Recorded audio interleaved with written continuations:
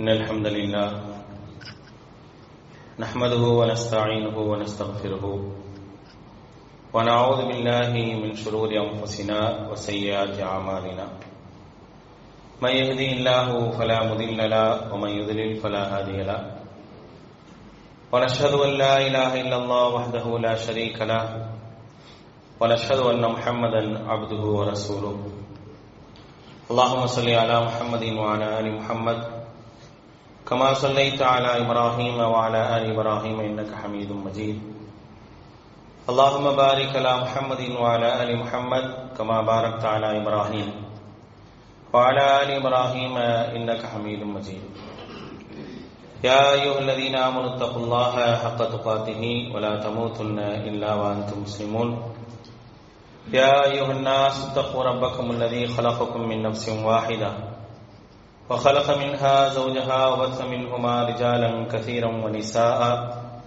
واتقوا الله الذي تساءلون به والأرحام إن الله كان عليكم رقيبا يا أيها الذين آمنوا اتقوا الله وقولوا قولا سديدا يصلح لكم أعمالكم ويغفر لكم ذنوبكم ومن يطع الله ورسوله فقد فاز فوزا عظيما أما بعد فإن أصدق الحديث كتاب الله وخير الهدي هدي محمد صلى الله عليه وسلم وشر الأمور محدثاتها وكل محدثة بدعة وكل بدعة ضلالة وكل ضلالة في النار فقال الله تعالى في القرآن العظيم أعوذ بالله من الشيطان الرجيم بسم الله الرحمن الرحيم واتل عليهم نبأ ابني آدم بالحق إذ قربا قربانا فتقبل من أحدهما ولم يتقبل من الآخر قال لا أقتلنك قال إنما يتقبل الله من المتقين رب اشرح لي صدري ويسر لي أمري واحلل عقدة من لساني يفقهوا قولي அளவற்ற அருளாளனும் நிகரற்ற பேரன்புடையவனுமாகிய எல்லாம் வல்ல அல்லாஹ்வின் திருப்பெயர் போற்றி அவனுடைய சாந்தியும் அருளும் அல்லாஹ்வுடைய தூதர் முஹம்மது ஸல்லல்லாஹு அலைஹி வஸல்லம் அவர்கள் மீதும் அவர்களை பின்பற்றி வாழ்ந்த உத்தம சத்திய தோழர்கள் நல்லவர்கள் மீதும் அவர்களின் அடிச்சுவடை பின்பற்றி வாழ்ந்து கொண்டிருக்கக்கூடிய அனைத்து மக்கள் மீதும் உண்டாகட்டுமாக. அன்பானவர்களே, அல்லாஹ்வினுடைய மாபெரும் கருணையினால் நாம் எல்லாம் இந்த ஜும்மா தினத்திலே அல்லாஹ்வுடைய வீட்டிலே ஒன்று கூடியிருக்கின்றோம். நமக்கு இந்த வாய்ப்பினை ஏற்படுத்தி தந்த அல்லாஹ்வுக்கே நன்றி அனைத்தையும் உரித்தாக்கியவனாக எனது உரையை ஆரம்பம் செய்கின்றேன். அன்பானவர்களே, அல்லாஹும் அல்லாஹ்வுடைய தூதர் ஸல்லல்லாஹு அலைஹி வஸல்லம் அவர்களும் நமக்கு எதை ஏவி இருக்கின்றார்களோ அப்படி ஏவிய விஷயங்களை நம்மால் இயன்றவரை கடைபிடிப்பதும், எதை அவர்கள் தடுத்திருக்கின்றார்களோ அப்படி தடுக்கப்பட்டவைகளை முழுமையாக தவிர்த்திருப்பதுதான் ஒரு இறை நம்பிக்கையாளனுடைய முக்கியமான அடிப்படை பண்பாக மார்க்கம் சொல்லி காட்டுகின்றது. இறைவனும் இறை தூதரும் தடுத்த அல்லது பாதுகாப்பு தேடச் சொன்ன ஒரு காரியத்தை நான் என்னுடைய வாழ்விலே வைத்திருப்பேன் என்று சொன்னால், என்னுடைய செயல்களிலே வைத்திருப்பேன் என்று சொன்னால், அது என்னுடைய ஈமானையே பாதிக்கக்கூடிய ஒன்றாக மாறிவிடும். அப்படிப்பட்ட ஒரு காரியம் பெரும்பாலான மனிதர்களிடத்தில் இருக்கின்றது என்று சொன்னால் அதுதான் அல் ஹசத் என்று சொல்லக்கூடிய பொறாமை. பொறாமை அப்படிங்கிற ஒரு விஷயத்தை பொறுத்த வரைக்கும் நாம் அதிகமாக அதை பற்றி பேசுகின்றோம், அதை பற்றி தெரிந்து வைத்திருக்கின்றோம். ஆனால் இந்த பொறாமை என்பது நம்முடைய எண்ணங்களிலும் சிந்தனைகளிலும் எந்த அளவிற்கு ஊடுருவி இருக்கின்றது, அதனால் ஏற்படக்கூடிய பாதிப்புகள் என்ன அப்படிங்கறத என்ன செய்யணும் அப்படின்னா நாம் தெரிந்து கொள்ள வேண்டிய ஒரு அவசியத்தில் இருக்கின்றோம். பொறாமை அப்படிங்கிறது ஒரு சாதாரணமான ஒரு விஷயமாக இருந்தால் அல்லாஹு தஆலா பாதுகாப்பு தேட சொல்லி இருக்க மாட்டான். அல்லாஹ்விடத்தில் பாதுகாப்பு தேட வேண்டிய காரியங்களில் ஒன்றாக அல்லாஹ் குறிப்பிட்டு சொல்லக்கூடிய விஷயம் இருக்கு அப்படின்னா வமின் ஷர்ரி ஹாசிதின் இதா ஹசத் அப்படிங்கிறான். பொறாமைக்காரன் பொறாமைப்படக்கூடிய விஷயத்தை விட்டும் அந்த சூழலை விட்டும் உன்னிடத்தில் நான் பாதுகாப்பு தேடுகின்றேன். அல்லாஹ்விடத்தில் பாதுகாப்பு தேட சொல்லி சொன்ன காரியங்கள்ல மிக முக்கியமானது பொறாமை. இந்த பொறாமையை விட்டு நான் அல்லாஹ்விடத்தில் பாதுகாப்பு தேடுகின்றேன். யாரும் என் மீது பொறாமைப்பட்டு விடக்கூடாது. என்னுடைய செயல்பாடுகள், என்னிடத்தில் இருக்கக்கூடிய நல்ல விஷயங்கள் எதுவாக இருந்தாலும் என் மீது ஒருவர் என்ன செய்யக்கூடாது அப்படின்னா பொறாமைப்பட்டு விடக்கூடாது. அதே போல நானும் பிறர் மீது பொறாமை கொள்ளக்கூடாது. வமின் ஷர்ரி ஹாசிதின் இதா ஹஸத் அப்படின்னா அது ஏதோ எனக்கு முன்னால் இருக்கிறவனை மட்டும் குறிக்கக்கூடிய விஷயம் கிடையாது. எனக்கு முன்னால் ஒருத்தர் இருக்கிறானே அவனை மட்டும் குறிப்பிட்டு நான் அவனுடைய தீங்கு எனக்கு வந்துடக்கூடாது அப்படிங்கிறதுக்காக பாதுகாப்பு தேடுற விஷயம் கிடையாது. மாறாக என்னிடத்திலிருந்தும் அந்த தீங்கு என்ன செய்யக்கூடாது, அடுத்தவருக்கு சென்று விடக்கூடாது என்பதிலும் என்ன செய்யணும் அப்படின்னா கவனமாக இருக்க வேண்டும் என்பதற்காகத்தான் மார்க்கம் என்ன செய்யுதுன்னா அதை விட்டும் பாதுகாப்பு தேட வேண்டும் என்று சொல்லி காட்டுகின்றது. அல்லாஹ்வுடைய தூதர் சொல்றாங்க, ஈயாக்கும் வல் ஹஸத அப்படிங்கிறாங்க. உங்களை பொறாமையை விட்டும் நான் எச்சரிக்கை செய்கின்றேன். ஈயாக்கும் உங்களை நான் எச்சரிக்கை செய்கின்றேன். எதை கொண்டு? வல் ஹஸத், பொறாமை குணம் உங்களிடத்தில் வந்துவிடக் கூடாது என்பதை விட்டும் நான் உங்களிடத்தில் எச்சரிக்கை செய்கிறேன். ஆனா இந்த குணத்தை பொறுத்த வரைக்கும் நம்மோடு இணைந்து இருக்கக்கூடிய குணம், நம்மள்கிட்ட தெரிஞ்சோ தெரியாமலோ பல நேரங்களிலே வெளிப்படக்கூடிய குணங்களில் ஒன்றுதான் இந்த பொறாமை. எந்த மனிதன் பொறாமையை கட்டுப்படுத்திக் கொள்வான், யார் கட்டுப்படுத்திக் கொள்ள மாட்டான் அப்படிங்கிறதுக்கு நிறைய உதாரணங்களை நம்ம என்ன செய்யலாம்னா பார்க்கலாம். பொறாமைதான் முதல் இறை மறுப்பிற்கான காரியமாக அமைந்தது. பொறாமைதான் முதல் கொலைக்கு காரணமாக அமைந்தது. பொறாமை இல்லை என்று சொன்னால் முதல் இறை மறுப்பு என்பது நிகழ்ந்திருக்காது. பொறாமை இல்லை என்று சொன்னால் முதல் கொலை நிகழ்ந்திருக்காது. இந்த பொறாமையின் காரணமாகத்தான் முதல் இறை மறுப்பை இப்லீஸ் வெளிப்படுத்தியதற்கான காரணம் பொறாமை. ஆதம் அலைஹிஸ்ஸலாம் அவர்கள் மீது அவன் கொண்ட பொறாமையின் காரணமாகத்தான் அவனுடைய இறை மறுப்பை வெளிப்படுத்துகின்றான். ஏன்னா ஆதம் அலைஹிஸ்ஸலாம் அவர்களுக்கு அல்லாஹ் செய்த காரியம் அப்படி, படைத்ததோடு விட்டு விடாமல் படைத்ததற்கு பிறகு வானவர்களுக்கு முன்னால் மேன்மைப்படுத்த வேண்டும் என்பதற்காக ஒவ்வொரு காரியங்களாக அல்லாஹ் ஆதம் அலைஹிஸ்ஸலாம் அவர்களுக்கு அந்த பேருபகாரம் செய்ய செய்ய செய்ய வெறுப்பு யாருக்கு ஏற்படுது அப்படின்னா இப்லீஸுக்கு தான் ஏற்படுது. இப்லீஸுக்கு வெறுப்பு ஏற்படுது. என்ன, ஒரு சாதாரணமாக படைக்கப்பட்ட ஒரு மனிதனுக்கு இவ்வளவு முக்கியத்துவத்தை இறைவன் தரானே, ஆலோசனை மறுக்கப்படுது. ஆலோசனை மறுக்கப்பட்டது மட்டுமல்லாமல் எல்லாருடைய எல்லா விஷயங்களுடைய பெயர்கள் கற்றுத்தரப்படுது. கற்றுத்தரப்பட்டு அதை சொல்ல சொல்லி அல்லாஹ் ரப்பல் ஆலமீன் மேன்மைப்படுத்துறான். இப்படியாக எல்லா விஷயங்களும் நடக்குது. அப்படிங்கிற அந்த பொறாமையின் காரணமாகத்தான் அவன் என்ன செய்யறான் அப்படின்னா தன்னுடைய இறை மறுப்பை வெளிப்படுத்துறான். தன்னுடைய இறை மறுப்பை வெளிப்படுத்துவதற்கான காரணம் அதுதான். அல்லாஹ் சொல்றானா இல்லையா? சூரத்துல் பக்ரால சொல்லும் பொழுது வஇது குல்னா லில் மலாயிகத்தி இஸ்ஜுது லி ஆதம ஃபஸஜது இல்லா இப்லீஸ அபா வஸ்தக்பர வ கான மினல் காஃபிரின்.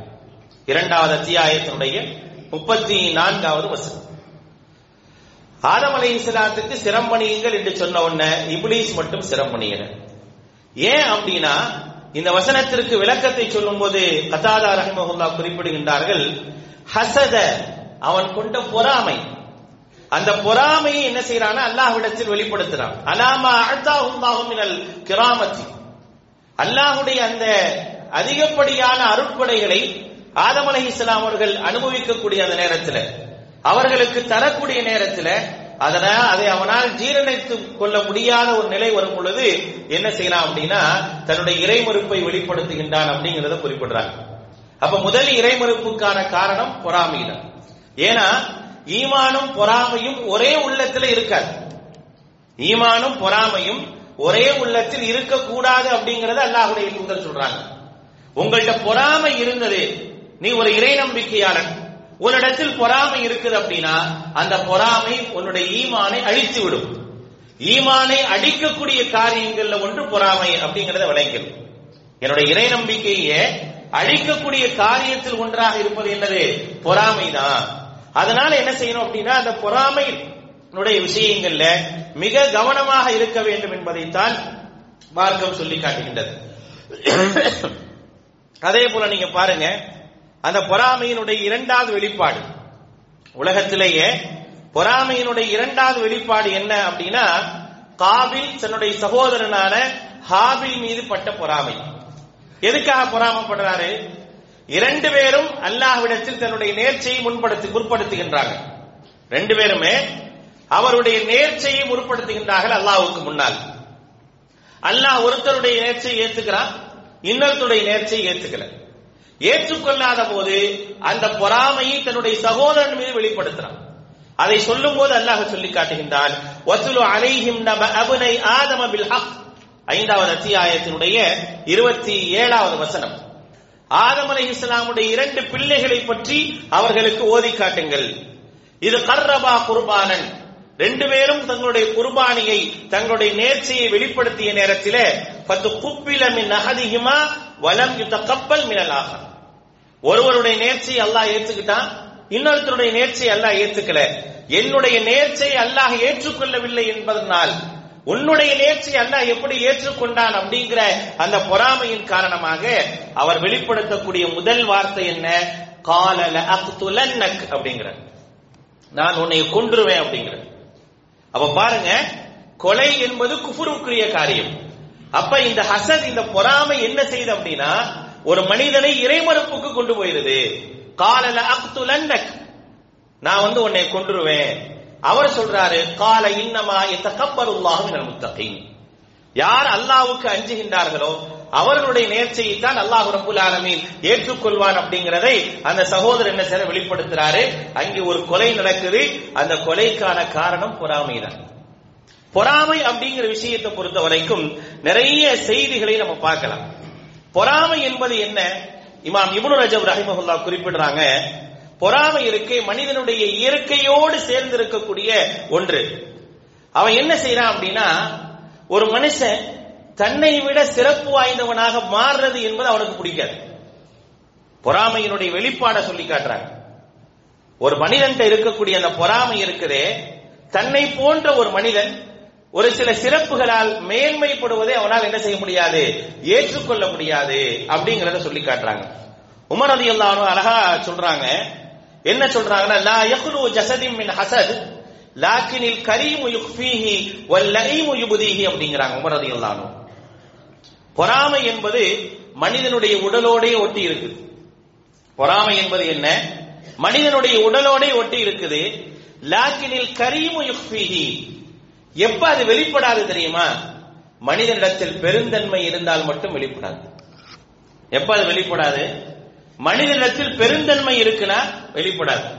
அவருக்கு இந்த மாதிரி கிடைச்சிருக்குது, அவர் இதையெல்லாம் என்ன செஞ்சிருக்கிறார், அனுபவிச்சுட்டு இருக்கிறாரு, எங்க அல்லாஹ் அவருக்கு நாடி இருக்கிறான், அதனால அவர் என்ன செய்யறாரு, அதை அனுபவிக்கிறாரு, அதை பற்றி உங்களுக்கு என்ன அப்படிங்கிற அந்த பெருந்தன்மை இருக்கா இல்லையா?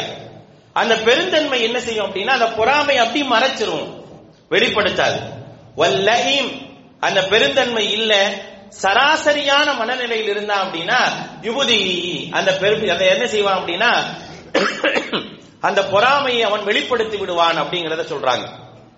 இன்னொன்னை சொல்றாங்க பாருங்க, அதே மாதிரி இன்னொரு சொல்லும் போது சொல்றாங்க, மா கானத் நிஅமத்தும் மினல்லாஹி அலா அஹதின் இல்லா உஜிதலஹா ஹாசில், ஒரு மனிதனுக்கு ஒரு அருட்கொடை கிடைக்கின்றது என்று சொன்னால் அதோடு பொறாமையும் சேர்ந்து வந்து விடுகின்றது அப்படிங்கிறாங்க. ஒரு மனிதனுக்கு ஒரு அருட்கொடை அவர் பெற்றுக்கொண்டால் அதோடு சேர்த்து அவர் பொறாமையும் பெற்றுக்கொள்ளக்கூடிய சூழல் வரும். ஏன்னா ஒருத்தர் என்ன செய்வாரு, அவருக்கு இந்த அருட்கொடை கிடைச்சிருச்சு அப்படின்னு சொல்லி பொறாமப்படுவாரு. சொல்லிட்டு சொல்றாங்க, ஃபலௌகான ரஜுலு அக்வம மினல் கதஹ், ஒரு மனிதன் அளவு நிறுவ இருக்கா இல்லையா, தராசு, அதை விட நேர்மையானவனாக ஒரு மனிதன் இருக்கிறான், அளவு நிறுவையை விட நேர்மையாக ஒரு மனிதன் இருக்கின்றான் என்று சொன்னால் லமா குதிம காமிசா, அவன் மீதும் குறையோடு பார்க்கக்கூடிய மனிதர்கள் இருக்கத்தான் செய்வாங்க அப்படிங்கிறாங்க. இதான் பொறாமையினுடைய வெளிப்பாடை சொல்லி காட்டுறாங்க. எப்படியெல்லாம் மனிதர்களுடைய சிந்தனைகளிலும் உள்ளங்களிலும் பொறாமைகள் வந்து இருக்குது. இன்றைக்கு நல்ல விஷயங்கள் செய்தால் கூட மக்கள் பொறாமப்படுறாங்க. நல்ல விஷயத்தை செஞ்சிட்டாங்களே, அதை ஆர்வமாக, அது ஒரு நல்ல ஒரு அருட்கொடை தானே அவர் செஞ்சிருக்கிறாரே அப்படிங்கிற அந்த சிந்தனையோடு பார்த்தால் பரவாயில்ல, இவன் செஞ்சிட்டானே என்னால செய்ய முடியலையே, இவனுக்கு ஒரு பேர் கிடைக்குது அப்படிங்கிற மாதிரியான சிந்தனைக்குட்பட்ட ஏராளமான மக்கள் என்ன செஞ்சுட்டாங்க அப்படின்னா நம்ம இருக்கிறாங்க. அந்த அளவுக்கு பொறாமை என்பது மனிதர்களுடைய உள்ளங்களில அப்படி என்ன செய்யுதுன்னா ஆட்கொண்டு இருப்பதை தான் என்ன செய்யறோம் பார்க்கிறோம். ஆக அந்த அடிப்படையில் தான் மார்க்கம் சொல்லி காட்டுகின்றது, லா யஜ்தமிஉ ஃபீ ஜௌஃபி அப்தில் ஈமானி வல் ஜஸதி. அல்லாஹ்வுடைய வல் ஹஸதி, அல்லாஹ்வுடைய தூதர் ஸல்லல்லாஹு அலைஹி வஸல்லம் சொல்றாங்க, ஒரு மனிதனுடைய உள்ளத்தில் ஈமானும் பொறாமையும் ஒன்று சேர்ந்து இருக்காது. என்கிட்ட பொறாமை இருந்தா ஈமான் இருக்காது, ஈமான் இருந்தால் பொறாமை இருக்காது. ஏன்னா ஒரு ஈமானுடைய அடையாளம் என்ன? அல்லாஹ்வுடைய தூதர் சொல்றாங்க, புகாரி முஸ்லிம்ல பதிவு செய்யப்பட்டிருக்கக்கூடிய செய்தி, லா யுமினு அஹதுக்கும் ஹத்தா யுஹிப்பு லி அஹீஹி மா யுஹிப்பு லி நஃப்ஸிஹி. உங்களில் ஒருவர் இறை நம்பிக்கையாளராக ஆக முடியாது. எப்ப? தனக்கு விரும்புவதை தன்னுடைய சகோதரனுக்கும் விரும்பும் வரை உங்களில் ஒருவர் இறை நம்பிக்கையாளராக ஆக முடியாது. தனக்கு எது கிடைக்குதோ அது தன்னுடைய சகோதரனுக்கு கிடைக்கணும் அப்படின்னு சொல்லி என்ன செய்யறாருன்னா ஒருத்தர் ஆசைப்படுறார். அதுதான் ஈமானுடைய அடையாளம். அப்படிப்பட்ட ஒரு எண்ணம், ஒரு சிந்தனை வந்தா தான் என்ன செய்ய முடியும் அப்படின்னா நீங்கள் இறை நம்பிக்கையாளராக இருக்க முடியும். இல்லை என்று சொன்னால் உங்களிடத்துல பொறாமை உள்ளே வரும் பொழுது கண்டிப்பாக அதனால் உங்களுடைய இறை நம்பிக்கையை நீங்கள் இழக்க வேண்டிய ஒரு நிலை வரும் அப்படிங்கறத சொல்லி காட்டுறாங்க. மேலும் திருமதியில பதிவு செய்யப்பட்டிருக்கக்கூடிய ஒரு அழகான ஒரு செய்தி பாருங்க, தப்ப இலைக்கும் தா அல் உமமி. முந்திய சமூகத்திடம் இருந்த நோய் உங்கள்ட்ட இருந்துகிட்டே இருக்கு அப்படிங்கிறாங்க. முந்திய சமூகத்துல எந்த நோய் இருந்துச்சோ அதே நோய் உங்கள்கிட்டையும் இருக்கு. அந்த நோய் உங்கள்கிட்டையும் இருக்குது. அது என்ன தெரியுமா? அல் ஹஸது வல் பக்தா, பொறாமையும் வெறுப்பும் அப்படிங்கிறாங்க நபி ஸல்லல்லாஹு அலைஹி வஸல்லம். பொறாமையும் வெறுப்பும் என்ன செய்யுது அப்படின்னா உங்களுடைய முந்திய சமூகத்தில் இருந்துச்சு, அது உங்கள்கிட்ட இருக்குது. வஹியல் ஹாலிகா, அது அப்படியே மடித்து விடும் அப்படிங்கிறாங்க. வஹியல் ஹாலிகா சொல்லிட்டு அல்லாஹ்வுடைய தூதர் சொல்றாங்க, வஹியல் ஹாலிகா, அது அப்படியே மழிச்சிரும். எதை மழிச்சிரும்? லா அகூலு தஹலுக்கு ஷஅர், நான் முடியை மடிப்பதை பற்றி சொல்லவில்லை. ஹாலிகா மடித்து விடும் அப்படின்னா முடியை மழித்ததா? இல்ல. வலாக்கின் தஹலுக்கு தீன், அது மார்க்கத்தையே மழிச்சிரும், மார்க்கத்தை ஒன்றும் இல்லாம ஆக்கிரும். உன்னுடைய உள்ளத்தில் இருக்கக்கூடிய அந்த இறை நம்பிக்கையே ஒன்றுமே இல்லாமல் ஆக்கிவிடும். ஏன்னா உன்கிட்ட இருக்கக்கூடிய அந்த பொறாமையும் அந்த வெறுப்பும் என்ன செய்யும் அப்படின்னா அதைத்தான் நீ வெளிப்படுத்த ஆசைப்படுவாய். உனக்கு எதிரில் இருக்கக்கூடியவன் மீது அதை வெளிப்படுத்துறதுக்கான சூழல்களை என்ன செய்வா அப்படின்னா தேடிக்கிட்டே இருப்பையே தவிர மாறாக என்ன செய்ய மாட்ட, அந்த வெறுப்பில் இருந்து வெளியே வரணும்னு என்ன செய்ய மாட்டேன், நினைக்க மாட்டேன் அப்படிங்கறது என்ன செய்யறாங்க அல்லாஹ்வுடைய தூதர் ஸல்லல்லாஹு அலைஹி வஸல்லம் அவர்கள் சொல்லி காட்டுகின்றார்கள். அப்ப இது என்னைக்கு நம்மள்ட்ட இருக்கா அப்படின்ற ஒரு கேள்வி வந்துச்சுன்னு வச்சுங்களேன். என்கிட்ட உங்கள்கிட்ட எல்லாத்துலயும் இருக்கானா? இருக்கு. இல்லைன்னா யாரும் சொல்ல முடியாது. இல்லவே இல்லைங்க, என்கிட்ட கடுகளவு கூட அந்த சிந்தனை இல்லைன்னு சொல்ல முடியாது. இருக்கு. ஆனால் அது எப்ப நம்மளை விட்டு போகும் அப்படின்னா நம்ம இடத்துல பெருந்தன்மை வரணும். முதலாவது நம்ம இடத்துல பெருந்தன்மை வர வேண்டும். இரண்டாவது, நான் என் மீது யாரும் பொறாமை கொள்ளக்கூடாது என்று ஆசைப்படுவது போல நானும் அடுத்தவர் மீது பொறாமை கொள்ளக்கூடாது என்ற சிந்தனை என்னிடத்தில் வேண்டும்.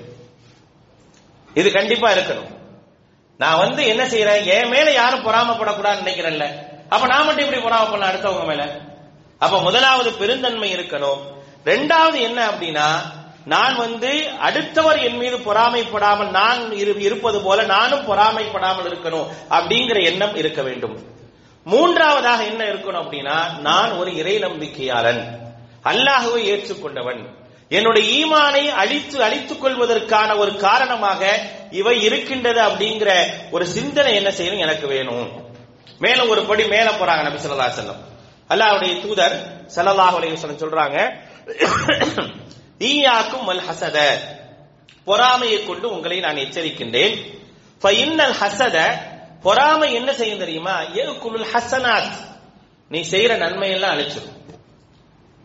செய்யற நன்மையை கொஞ்சம், அந்த நன்மையை நான் பாதுகாத்துட்டு போனாதான் என்ன செய்ய முடியும் அப்படின்னா நான் நாளை அல்லாஹ்விடத்தில் அதற்கான நற்பேறுகளை பெற முடியும். நான் என்ன செய்யறேன் அப்படின்னா என்னுடைய பொறாமையின் காரணமாக அவரை பற்றி தவறாக பேசுவது, மற்றவரை பற்றி புறம் பேசுவது, அடுத்தவரை பற்றி கோல் சொல்வது, இது எல்லாமே இது வந்துச்சுன்னா எல்லாமே வந்துடும். இது வந்துச்சுன்னா எல்லாமே என்ன செஞ்சிடும், உன்னிடத்துல வந்துடும். அப்படி வரும்போது என்ன ஆகும் அப்படின்னா உன்னுடைய எல்லா நன்மையும் நீ அழிச்சிடுவ. நீ செஞ்ச நன்மைகளுக்கெல்லாம் என்ன செய்யாது, எந்த ஒரு கூலியும் என்ன செய்ய முடியாது, நீ பெற்றுக்கொள்ள முடியாது.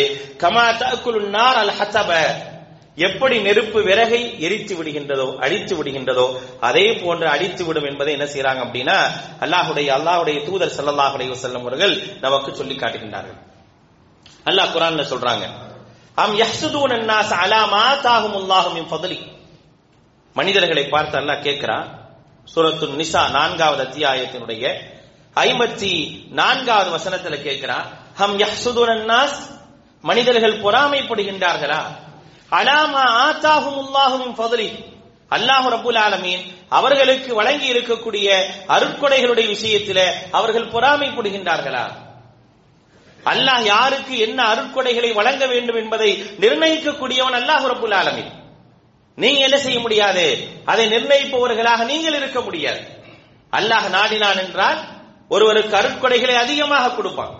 அல்லாஹ் நாடினா யார் அருட்கொடைகளை பெற்றிருக்கின்றார்களோ அவர்களிடத்தில் உங்களை ஊழியர்களாக அல்லாஹ் வைப்பான். இதெல்லாம் அல்லாஹ்வுடைய நிர்ணயங்கள்ல உள்ளது. அந்த விஷயங்களை நீங்க என்ன செய்யாதீங்க, பொறாமை கொள்ளக்கூடியவர்களாக நீங்கள் இருக்காதீர்கள். அப்படி இருந்தீர்கள் என்று சொன்னால் உங்களை நீங்கள் என்ன செய்வீங்க, எல்லா விஷயங்களையும் அழித்துக் கொள்வீர்கள் என்பதை என்ன செய்யறார் அல்லாஹ் ரப்பல் ஆலமீன் சொல்லி காட்டுறாங்க.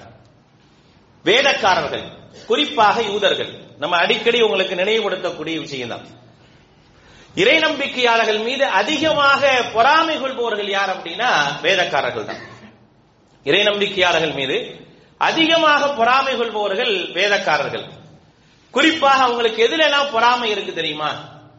நபி ஸல்லல்லாஹு அலைஹி வஸல்லம் சொல்றாங்க, யூதர்கள் முஸ்லிம்கள் மீது எதிலெல்லாம் பொறாமைப்படுகின்றார்கள் தெரியுமா அப்படின்னு சொல்லிட்டு அல்லாஹ்வுடைய தூதர் சொல்றாங்க, நீங்கள் ஒவ்வொரு தொழுகையிலையும் நீங்கள் சொல்லக்கூடிய தஅமீன் இருக்கா இல்லையா, இதா யகூலுல் இமாம் வலத்தால்லீன் கூலு ஆமீன் சொல்றோம். நீங்க இமாம் வலத்தால்லீன்னு சொன்னா நீங்க ஆமீன் சொல்லுங்க அப்படின்னு சொல்லி அல்லாஹ் தஆலா நமக்கு கட்டளை இட்டிருக்கிறார். ஒவ்வொரு தொழுகையிலையும் சொல்றோம். அந்த தஅமீன் அவங்களுக்கு பொறாமை ஏற்படுத்துது அப்படிங்கிறாங்க நபி ஸல்லல்லாஹு அலைஹி வஸல்லம். யூதன் உங்கள் மீது பொறாமை கொள்ளக்கூடிய விஷயத்துல ஒண்ணு என்ன அப்படின்னா, அந்த தஅமீன், நீ ஆமீன் சொல்றது தெரியுமா, அவனுக்கு அது வெறுப்பா இருக்கு. அவன் உன் மீது பொறாமை கொள்வது அதுலதான் பொறாமை கொள்றான். அதான் அல்லாஹ் தஆலா திருமறை குர்ஆன்ல சொல்லும்போது சொல்றான், வத்த கஸீரும் மின் அஹ்லில் கிதாபி லவ் யருத்தூனக்கும் மின் பாதி ஈமானிக்கும் குஃபாரா ஹஸதம் மின் இன்தி அன்ஃபுஸிஹிம். 2வது அத்தியாயத்தினுடைய 109வது வசனத்தில் அல்லாஹ் சொல்லும் பொழுது, பெரும்பாலாக வேதம் கொடுக்கப்பட்டவர்கள், வத்த கஸீரும் மின் அஹ்லில் கிதாப், வேதம் கொடுக்கப்பட்டவர்கள் பெரும்பாலானவர்கள் என்ன செய்யறாங்கன்னா, லவ் யருத்தூனக்கும் மின் பாதி ஈமானிக்கும் குஃபாரா, உங்களுடைய இறை நம்பிக்கைக்கு பிறகு நீங்கள் இறை மறுப்புக்கு போக வேண்டும் என்று ஆசைப்படுகின்றார்கள். அவருடைய ஆசை அதுதான். யூதனுடைய ஆசை என்ன, நீங்க ஒரு இறை நம்பிக்கையாளனாக இருப்பதை அவன் விரும்புறதே கிடையாது. அதுக்கான காரணம் என்ன தெரியுமா, ஹஸதம் மின் இன்தி அன்ஃபுஸிஹிம், அவர்களிடத்தில் இருக்கக்கூடிய பொறாமை தான் காரணம் அப்படிங்கிற அந்த பொறாமையை அல்லாஹ்வுடைய தூதர் பட்டியலிடும் போது எதிலெல்லாம் அவன் பொறாமப்படுறான், உன்னுடைய கிபிலாவை நினைச்சு அவன் பொறாமப்படுறான். உன்னுடைய கிபிலா இருக்கா இல்லையா, அந்த கிபிலாவை நினைத்து அவன் பொறாமைப்படுகின்றான். உன்னுடைய சலாம் அதை நினைத்து அவன் பொறாமைப்படுறான். உன்னுடைய தஅமீன், உன்னுடைய ஈமானை, உன்னுடைய ஆமீனை நினைத்து பொறாமப்படுறான். என்ன காரணம்? ஆமீனுக்காக பொறாமைப்படுவதற்கான காரணங்கள் என்ன அப்படிங்கிறப்ப நீங்க நல்லா கவனிச்சு பாருங்க. அந்த ஆமீனுக்கு முன்னால் நாம் யாரை வெறுத்து பிரார்த்தனை செய்யறோம்னா அவனை வெறுத்து தான் பிரார்த்தனை செய்யறோம். அல்லாஹ்ட்ட கேட்கும் போது என்ன சொல்றோம், இஹ்தினஸ் ஸிராத்தல் முஸ்தகீம் ஸிராத்தல் லதீன அன்அம்த அலைஹிம் கைரில் மக்தூபி அலைஹிம் வலத்தால்லீன் அப்படிங்கிறோம்.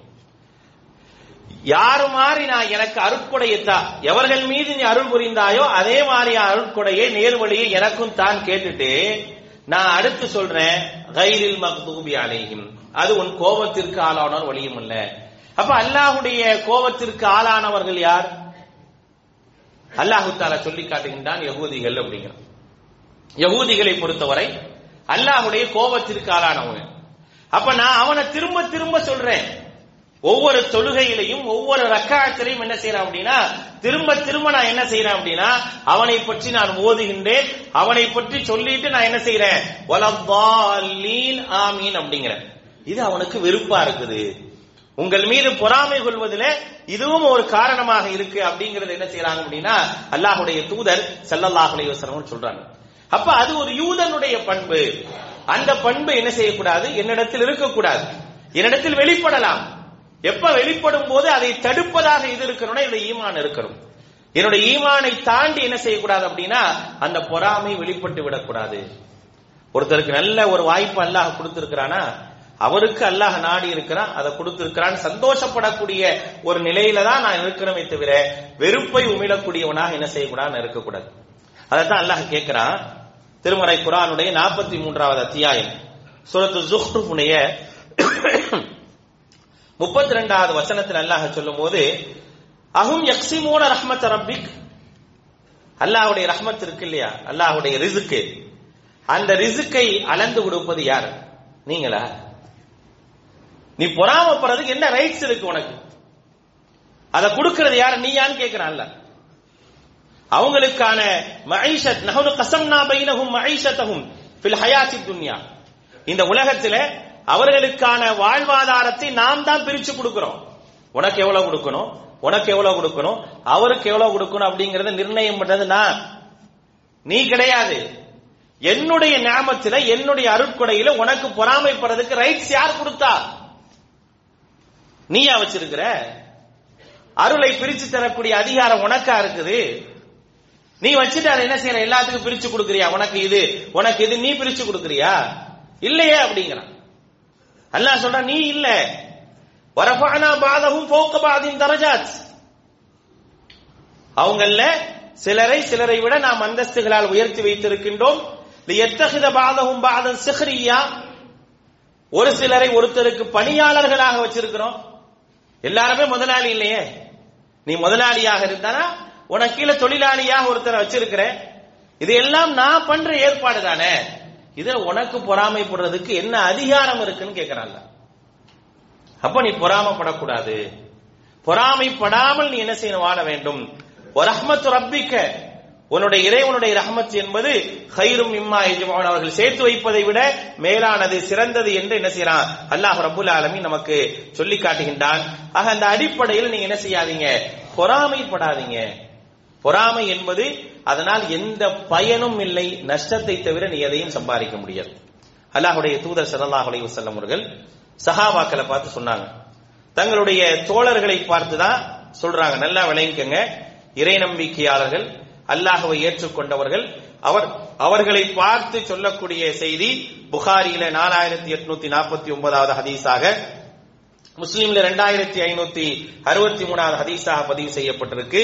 ஈயாக்கும் வல்லன், தீய எண்ணங்கள், தவறான எண்ணங்களை விட்டு எச்சரிக்கின்றேன். ஃபஇன் அப்தன்ன அக்தபல் ஹதீஸ், ஏனா வீணான எண்ணங்கள் பொய் செய்தியாக இருக்கும்.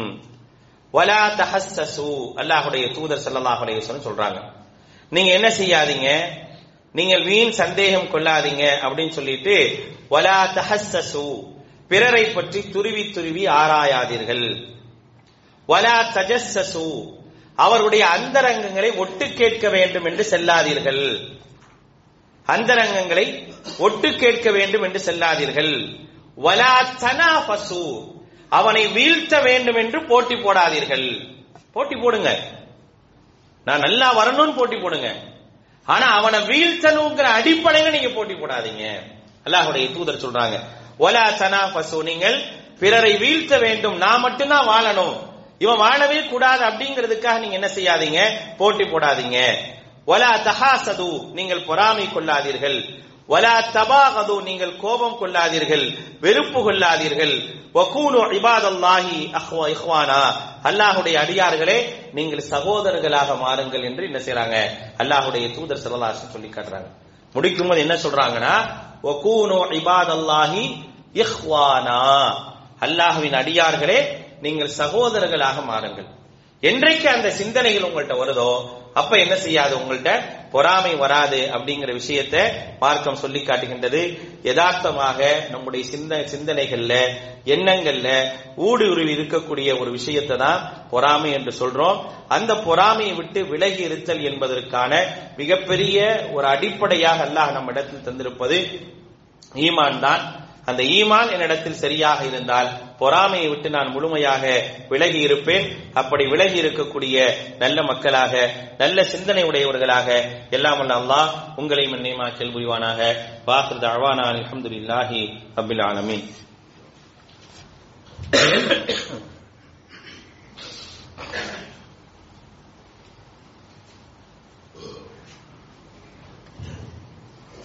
அல்ஹம்துலில்லாஹ் வஸ்ஸலாத்து வஸ்ஸலாமு அலா ரசூலில்லாஹ் முஹம்மதின் வாலிஹி வஸஹ்பிஹி அஜ்மஈன். அம்மா பஅத். அன்பான சகோதரர்களே, அல்லாஹ்வுடைய தூதர் ஸல்லல்லாஹு அலைஹி வஸல்லம் அவர்கள் அவங்கள்ட்ட கேட்கப்படுது, சுகில ரசூலுல்லாஹி ஸல்லல்லாஹு அலைஹி வஸல்லம், அல்லாஹ்வுடைய தூதர் ஸல்லல்லாஹு அலைஹி வஸல்லம் கேட்கப்படுது, ஐயுன் நாசி அஃலல், மனிதர்களே சிறந்தவர்கள் யார், மனிதர்களே சிறந்தவங்க யார் அப்படின்னு கேட்கும்போது நபி ஸல்லல்லாஹு அலைஹி வஸல்லம் சொல்றாங்க, குல்லு மஹ்மூமுல் கல்பி குல்லு மஹ்மூமுல் கல்பி சுதூகுல் லிசானி அப்படிங்கிறாங்க. அப்ப சஹாபாக்கள் கேட்கிறாங்க, சுதூகுல் லிசான் நஅரிஃபுஹு, அல்லாஹ்வுடைய தூதரே சுதூகுல் லிசான் உண்மை பேசக்கூடிய நாவுகள் அப்படிங்கிறது எங்களுக்கு தெரியும், அதை நாங்கள் தெரிந்து வச்சிருக்கிறோம். ஃபமா மஹ்மூமுல் கல்ப், மஹ்மூமுல் கல்ப்னா என்ன அப்படின்னு கேட்கும்போது அல்லாஹ்வுடைய தூதர் சொல்றாங்க, ஹுவ தகியுன் நகி அப்படிங்கிறாங்க. அது பரிசுத்தமான இறையச்சம். அந்த இறையச்சம் உடையவர் யார் அப்படின்னு கேட்டீங்கன்னா, லா இஸ்ம ஃபீஹி, அப்படிப்பட்ட உள்ளம் கொண்டவரிடத்தில் பாவம் இருக்காது, வலா பகி மோசடி இருக்காது, வலா கில் அருவருக்கத்தக்க காரியங்கள் இருக்காது, வலா ஹசத் பொறாமை இருக்காது. அல்லாஹ்வுடைய தூதர் சொல்றாங்க, ஹுவ தகியுன் நகி, மஹ்மூமுல் கல்புனா என்னன்னு கேட்கும்போது பரிசுத்தமான உள்ளம், பரிசுத்தமாக இறையச்சம் கொண்ட உள்ளம் அது. லா இஸ்ம ஃபீஹி, அதுல பாவம் இருக்காது, வலா பகி மோசடி இருக்காது, வலா கில் ஏமாற்றுதல் இருக்காது, வலா ஹசத் அதே போல பொறாமை இருக்காது. இப்படிப்பட்ட குணங்கள் எல்லாம் இல்லாமல் இருக்குமே, அதற்கு பேர் தான் மஹ்மூமுல் கல்ப். இப்படி யார் இருக்கிறாங்களோ அவர்கள் தான் மனிதர்களிலேயே சிறந்தவங்க. இந்த ரெண்டு விஷயங்கள் யாரிடத்தில் இருக்குதோ அவர்கள் தான் மனிதர்களிலேயே சிறந்தவர்கள் என்று அல்லாஹ்வுடைய தூதர் ஸல்லல்லாஹு அலைஹி வஸல்லம் அவர்கள் தங்களுடைய தோழர்களுக்கு சொல்லி காட்டுகின்றார்கள். ஆக நாம் சிறந்தவர்களாக இருப்பதற்கான என்ன வழிவகைகளை மார்க்கம் நமக்கு சொல்லி தந்திருக்கின்றதோ அந்த வழிவகைகளை கண்டிப்பாக நம்முடைய வாழ்வில் எடுப்பதற்கான ஒரு முயற்சியை நாம் எடுக்க வேண்டும். இல்லை என்று சொன்னால் நம்முடைய ஈமான் சின்ன சின்ன விஷயங்களிலால் நம்முடைய ஈமான் பறிபோவதற்கான, ஈமானே அழிந்து போவதற்கான ஒரு வாய்ப்புகள் உண்டு என்பதை கவனத்தில் கொண்டு நல்ல குணங்கள், நல்ல சிந்தனைகள், நாளை மறுமை நாளில் நம்முடைய நன்மையின் தராசு கனத்திருக்க வேண்டும் என்று சொன்னால் அத்தக்வா வ ஹுஸ்னுல் குல்க் அப்படின்னாங்க. பயபக்தியும் நல்ல குணமும் தான் உங்களுடைய அஸ்கலல் மீசான், நாளை நன்மையின் தராசு கனத்திருப்பதற்காக காரணம் என்று சொல்றாங்க. இந்த உலகத்தில் நாம் எந்த அளவுக்கு நன்மைகளை அதிகமாக சம்பாதிக்கின்றோமோ அந்த நன்மைகளுக்கெல்லாம் பலன்கள் நாளை மறுமை நாளில் மிக பெரியதாக இருக்கும் நம்பிதான் நாம் ஒவ்வொரு செயலையும் செய்யறோம். அந்த செயல்கள் எல்லாம் இது போன்ற ஒரு தீய பண்பால் என்ன செஞ்சிடக்கூடாது, அழிந்து விடக்கூடாது என்பதில் கவனமாக இருக்க வேண்டும்.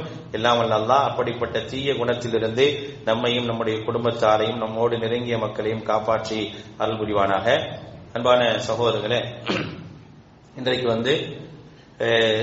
திண்டுக்கல் மாவட்டம் பேகம்பூர் பக்கத்தில் இருக்கக்கூடிய ஒரு பகுதியில், திண்டுக்கல் மாவட்டம் பேகம்பூர்ல குர்ஆன் சுன்னா அடிப்படையில ஒரு இறை இல்லம் அமைய வேண்டும் என்பதற்காக ஒரு இடம் வாங்கப்பட்டிருக்கு. அந்த இடத்திற்காகத்தான் என்ன செய்யப்படுது அப்படின்னா இன்றைக்கு வசூல் செய்யப்படுது.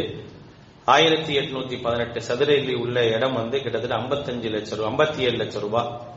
அதுக்கு முதல்ல 5 லட்சம் ரூபாய் கொடுத்து அதுக்கப்புறம் கொஞ்சம் கொஞ்சமாக அவங்களுடைய கடுமையான முயற்சியில ஒரு 31 லட்சம் ரூபாய் வரைக்கும் என்ன செஞ்சிட்டாங்க அப்படின்னா அந்த இடத்திற்காக அவங்க கொடுத்துட்டாங்க. இன்னும் 26 லட்சத்து சொச்சம் என்ன செய்து தேவைப்படுது. ரொம்ப நெருக்கடியாக ஒரு சூழ்நிலையில தான் என்ன செய்யறாங்க அப்படின்னா பள்ளிகளை நம்மளை அணுகி இருக்கிறாங்க. இது வரைக்கும் அவங்களே அந்த பகுதியில் உள்ள மக்களே சுயமாக முயற்சி செஞ்சு எப்படியாவது இந்த இடத்துக்கான தொகையை கொடுத்துருவோம்னு சொல்லி கடும் முயற்சி எடுத்தாங்க. அதுல அவங்களுக்கு கிடைத்தது ஒரு 31 லட்சம் ரூபாய் தான் கிடைச்சிச்சு. இன்னும் ஒரு 26 லட்சம் ரூபாய்க்கு மேல என்ன செய்யுதுன்னா தேவைப்படக்கூடிய ஒரு சூழல்ல என்ன செய்யறாங்க இன்றைக்கு வந்திருக்கிறாங்க. அதற்காகத்தான் என்ன செய்யுது வசூல் எடுக்கப்படுது. இன்னும் அவங்க ரொம்ப நெருக்கடி கொடுத்தனால ஒரு 12 லட்சம் ரூபாய் கடனா கூட வாங்கி கொடுத்திருக்கிறாங்க. கடனை வாங்கி கொடுத்து அந்த இடத்தை எப்படியாவது முடிச்சிருவோம் அப்படிங்கிறதுக்கு கடனும் வாங்கி கொடுத்துருக்காங்க. இப்போ ஒரு அவசர தேவையாக ஒரு 15 லட்சம் ரூபாய், 25 லட்சம் ரூபாய் தேவைப்படுது. இருந்தாலும் ஒரு 15 லட்சம் ரூபாய் ரொம்ப அவசியமான ஒரு தேவையாக என்ன செய்யறாங்க அப்படின்னா, அந்த சகோதரர்கள் இன்றைக்கு நமது பள்ளியை நாடி வந்திருக்கிறாங்க. அல்லாஹுடைய இறை இல்லம் அந்த பகுதியில பெரும்பான்மையான இஸ்லாமிய மக்கள் வாழக்கூடிய பகுதி தான் பேகம்பூர் என்று சொல்லப்படக்கூடிய அந்த பகுதி. அந்த பகுதியில குர்ஆன் சுன்னா அடிப்படையில சரியான கொள்கையும் அகீதாவையும் போதிப்பதற்கான ஒரு இறை இல்லம் மிக அவசியமான ஒன்றாக இருக்குது. அதற்காக என்ன செய்யறாங்கன்னா, இன்னைக்கு வந்திருக்கிறாங்க. உங்களால் முடிந்த அளவுக்கு அல்லாஹுடைய இறை இல்லத்தில் இடத்து வாங்குவதற்காக நீங்க பெரும்பாலும் உதவி செய்யுங்க. அதுல ஒரு முசல்லாவுக்கான தொகை 12,000 ரூபாய் என்று நிர்ணயிச்சிருக்கிறாங்க.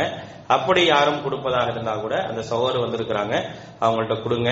அல்லாஹுடைய இல்லம், அந்த இல்லம் நிர்மாணிக்கப்படுவதற்காக நாம் தரக்கூடிய எவ்வளவு பெரிய பொருளாதாரமாக இருந்தாலும், எவ்வளவு சிறியதாக இருந்தாலும், அதற்காக அல்லாஹ் ரப்பல் ஆலமீன் சொர்க்கத்தில ஒரு வீட்டை நமக்காக நிர்மாணிக்கிறான் அப்படிங்கறது அல்லாஹ்வுடைய தூதர் சொல்லி இருக்கிறாங்க. நபி ஸல்லல்லாஹு அலைஹி வஸல்லம் சொல்லும்போது சொல்லுவாங்க, ஒரு பறவையினுடைய முட்டை அளவு அவ்வளவுதான் உங்களால முடியும். ஒரு பறவை ஒரு இடத்துல உட்கார்ந்து முட்டையிட்டா எந்த அளவுக்கு அந்த முட்டையினுடைய அந்த குழி இருக்குமோ அவ்வளவுதான் உங்களால உதவி செய்வதற்கான வாய்ப்புகள் இருக்குன்னா அதையாவது நீங்க செய்யுங்க. அதையும் நீங்கள் உள தூய்மையோடு செய்யும் போது உங்களுக்கு அல்லாஹ் ரப்பல் ஆலமீன் சொர்க்கத்தில் ஒரு வீடு கட்டுகின்றான் அப்படிங்கறத அல்லாஹ்வுடைய தூதர் ஸல்லல்லாஹு அலைஹி வஸல்லம் சொல்லி இருக்கிறாங்க. அதெல்லாம் கணக்கில் கொண்டு உங்களால் ஆன அதிகப்படியான உதவியை செய்யுங்க. அதன் மூலமாக அங்கே பள்ளி நிர்மாணிக்கப்பட்டு அதன் மூலமாக பலரும் பயன்பெறுகின்றார்கள் என்றால் நன்மைக்கு உதவி செய்வதற்காக அவர்கள் பயன்பெறக்கூடியவருடைய எல்லா நன்மையும் நமக்கும் கிடைக்கும் என்பதை கவனத்தில் கொண்டு உதவி செய்யுமாறு அன்பாய் கேட்டுக்கொள்கின்றோம். அல்லாஹ் ரப்பல் ஆலமீன் எந்த நன்மையான காரியங்களுக்காக நாம் முயற்சி செய்கின்றோமோ அதற்கான முழுமையான கூலியை இந்த உலகத்திலும் வறுமையிலும் தந்தல் புரிவானாக.